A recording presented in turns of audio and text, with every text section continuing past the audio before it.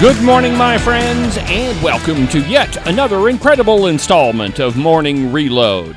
From high above all other puerile and insipid forms of Wyoming mainstream media, this is Cowboy State Politics.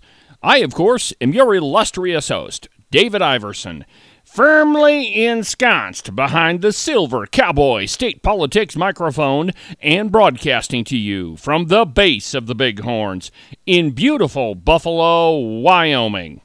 Good morning, my friends, and welcome to the program. In the 12 years that I lived in Virginia and Tennessee, I forgot to tell you that story. Years ago, I decided to take a transfer position to a company's main headquarters in Virginia. I worked for an oil and gas company at the time. When that job ended, 6 or 7 years after I'd moved there, I then moved to Tennessee for a couple of years, and then I couldn't hack it anymore and had to come home to my cowboy state. But in the 12 years that I lived in those two states, I saw one buck deer. One in 12 years. Now, I didn't live in a city. In fact, I kind of lived out in the country. And my job at the time took me into all the hills of Virginia and Tennessee all the time, way away from people. So it's not like I didn't have an opportunity to see a buck deer. There just weren't any. And the reason why I didn't get to see any monster bucks like I was used to seeing back here in Wyoming is the Virginia and Tennessee Department of Fish and Game flatly sucks. There's really no control over how much wildlife is taken during hunting season, and even if a person has one permit, there's nothing to stop them from killing multiple deer.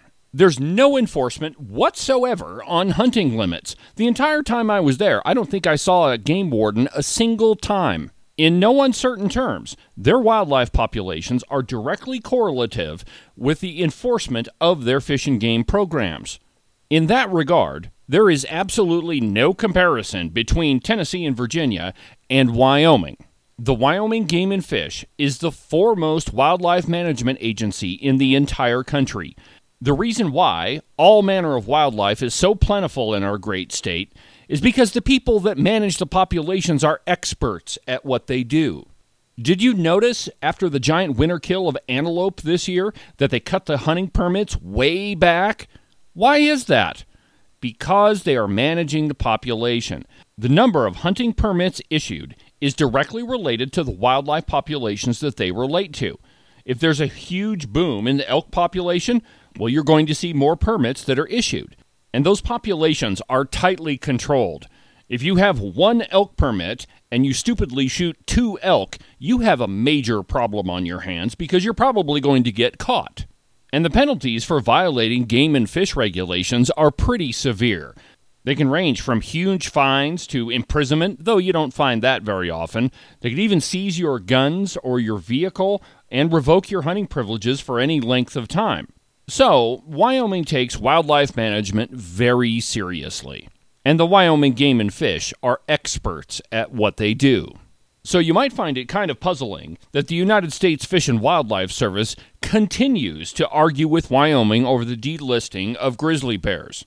Most of the people that are doing the arguing have no idea what they're doing. They're bureaucrats in some far-flung office, and they're federal judges that routinely bow to tree-hugging environmental groups. Back in 2017, the U.S. Fish and Wildlife Service decided to delist the grizzly bear from the Endangered Species Act.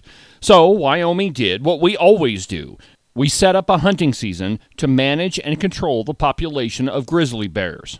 That year, the Wyoming Game and Fish was going to issue 10 permits, and if I remember correctly, the population of grizzlies at that time numbered several hundred more than the threshold listed in the Endangered Species Act. Enter federal judge Dana Christensen, who routinely tips his hat to any environmental group that puts any pressure on him.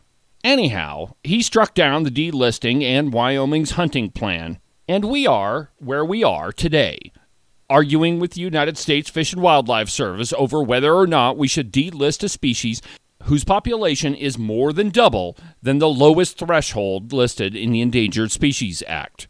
Oh, I almost forgot. The end of that whole Dana Christensen story is that in the end, we had to euthanize 12 bears and not 10 because 12 bears decided to eat hunters, guides, and photographers. Strange that the number one apex predator in North America would decide that a human might be a good snack. Before we go too much further, a quick profit timeout. This installment of Morning Reload is brought to you by the Buffalo Wool Company. They're the purveyors of the most amazing socks that you'll ever put on your feet. They'll keep you warm in the winter and dry in the summer. So if you want to try out some of the best socks that you're ever going to own, go to their website, thebuffalowoolco.com. If it ever stops raining, we can begin this whole summer business, and you'll be in need of a brand new hat. Now, the company that you should check out is called New Trend Hats. They're a Wyoming-based outfit down in Kemmerer. They make those really cool baseball caps with the ponytail hole on the back of them. So if you need a new hat, and you probably do, go to newtrendhats.com. They've got a huge selection for both men and women. That's newtrendhats.com. None of this grizzly bear fight is about science. None of it. It's all about politics, and it always has been. It's about federal judges and the United States Fish and Wildlife Service bending to environmental groups that know nothing about grizzly bears.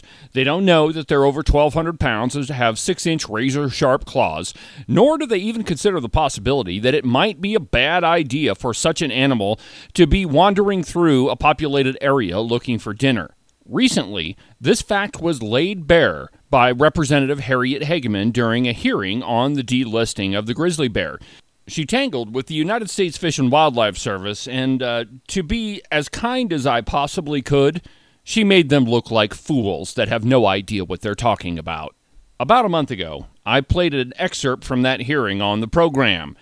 And just because the whole thing makes me laugh uncontrollably, now she's questioning a guy named Dr. Servine, who's since retired, but he was the grizzly bear guy for the United States Fish and Wildlife Service for 40 years, but he since put away his science and decided instead that politics is more fun.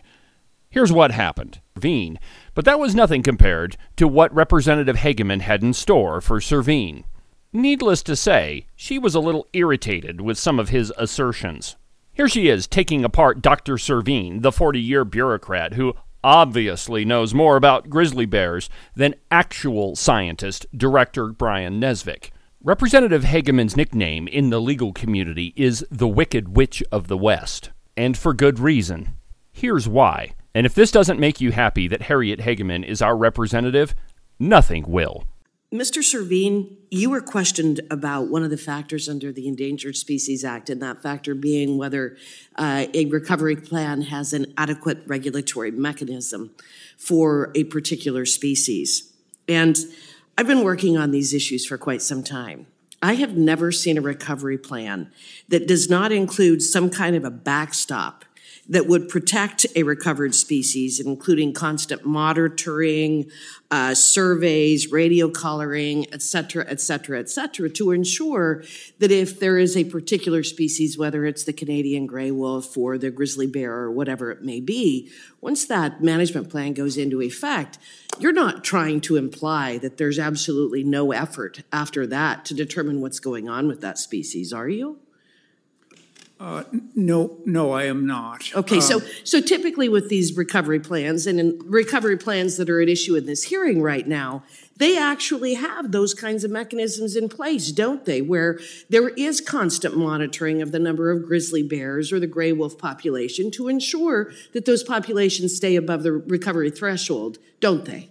Well, the monitoring in and of itself does not assure that the animals stay above No, their but they threshold. have those in place, and then there are tripwires that go into effect. So, for example, in Wyoming, with the Canadian gray wolf, if the population goes down below a certain level, even if it's during the trophy game hunting season, there's an immediate stop to any further hunting. Are you aware of that?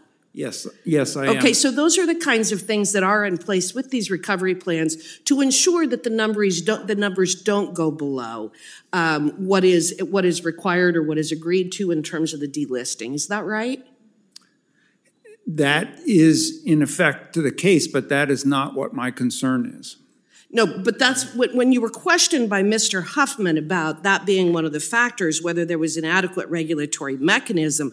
Part of the adequate regulatory mechanism is ensuring that those, whatever the species may be, doesn't decline below the recovered population, correct? Isn't that the purpose of it? That is correct. You have Yes. to know how many animals die in order to know that. And you're also aware, but when we're talking about the numbers under the Endangered Species Act, we're concerned about the number of live animals, right? So in Wyoming, I'll use that as an example again, for the Canadian gray wolf that was introduced, a non-native species that was introduced into Wyoming in 1995, the original recovery goal was 100 animals for Wyoming, for Idaho, and Montana. Were you aware of that? That was the original recovery goals. Yes, I was aware of that. Yes, and so eventually, when we started working on the recovery plans, then we got buffers in place. And so then the recovery goal went to 150. Were you aware of that? I am aware of that, yes. Okay, so then we have buffers in addition, which is another part of the adequate regulatory mechanism to ensure that if your recovery goal is 100, we're not managing in Wyoming for 100 Canadian gray wolves, are we? I don't believe so. My No, concern is not with Wyoming. We're managing for much higher than that, aren't we? And the same with the grizzly bears. We will manage for a much higher population than the original 600 in terms of the recovery goal, right? Isn't that in the management plan? That is in the management plan. That's right. My So that's concern is not with Wyoming. So that would be considered an adequate regulatory mechanism, wouldn't it?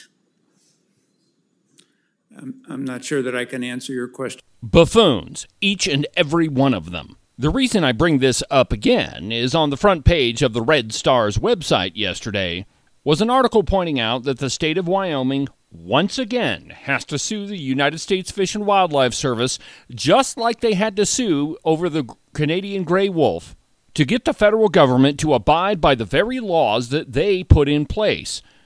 The grizzly bear has been delisted twice before. And again, as I mentioned, federal judges like Dana Christensen have overturned those decisions.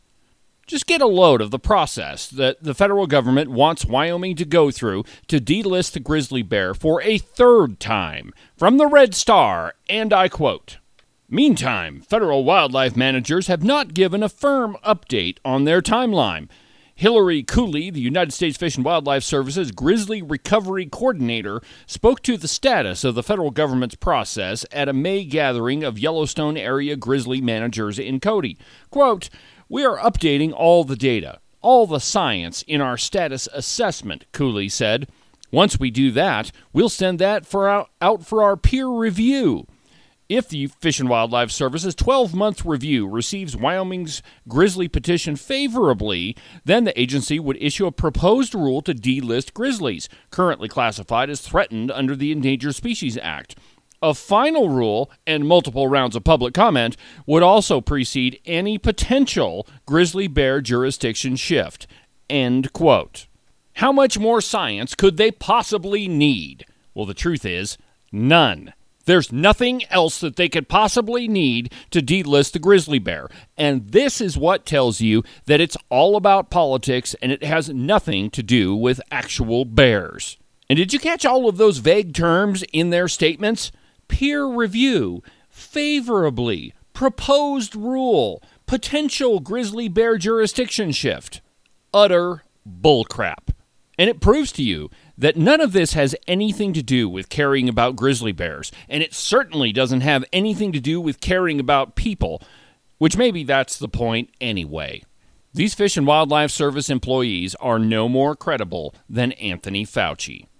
That'll about do it for today's installment of the program. On Wednesday's show, I have a very special presentation for you. I was able to sit down with Jennifer Say, who is the former chief marketing officer for Levi Strauss, to talk about woke corporatism. You might remember Jennifer Say. She was one of the very first victims of cancel culture in the corporate world. She was fired by Levi Strauss because she didn't think that we should keep all of our schools closed well after the pandemic was over. She has a lot to say, and you're going to absolutely love the conversation. So we'll do that on Wednesday's program. But for now, from the base of the Bighorns in beautiful Buffalo, Wyoming, I'm David Iverson, and this is the one and only Cowboy State Politics.